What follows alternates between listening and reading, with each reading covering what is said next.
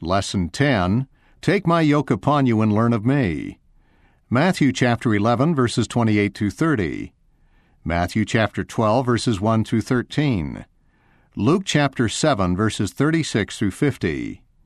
Luke chapter 13, verses 10 through 17. What are some examples of burdens we bear in this life? How can the Lord give us rest from these burdens? See Matthew chapter 11, verses 28 through 30.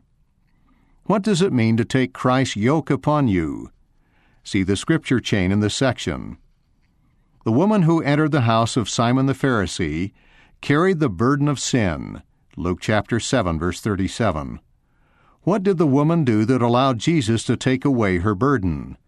See Luke chapter 7, verse 38, and verses 44 through 50. What can we do so the Savior will remove the burden of sin from our lives?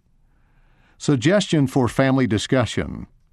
Have a family member hold an open, empty container, such as a bag or box. Ask other family members to put objects into the container, one at a time.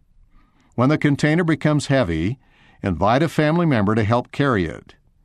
Explain that the objects represent burdens we carry, such as adversity and sorrow.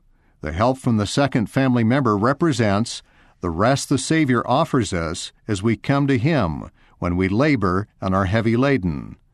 Matthew chapter 11, verse 28.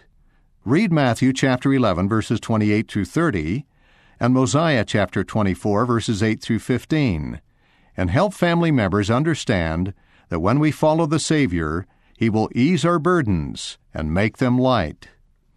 Scripture chain, Take my yoke upon you, and ye shall find rest. Matthew chapter 11, verses 28 through 30. Mosiah chapter 24, verses 8 through 15.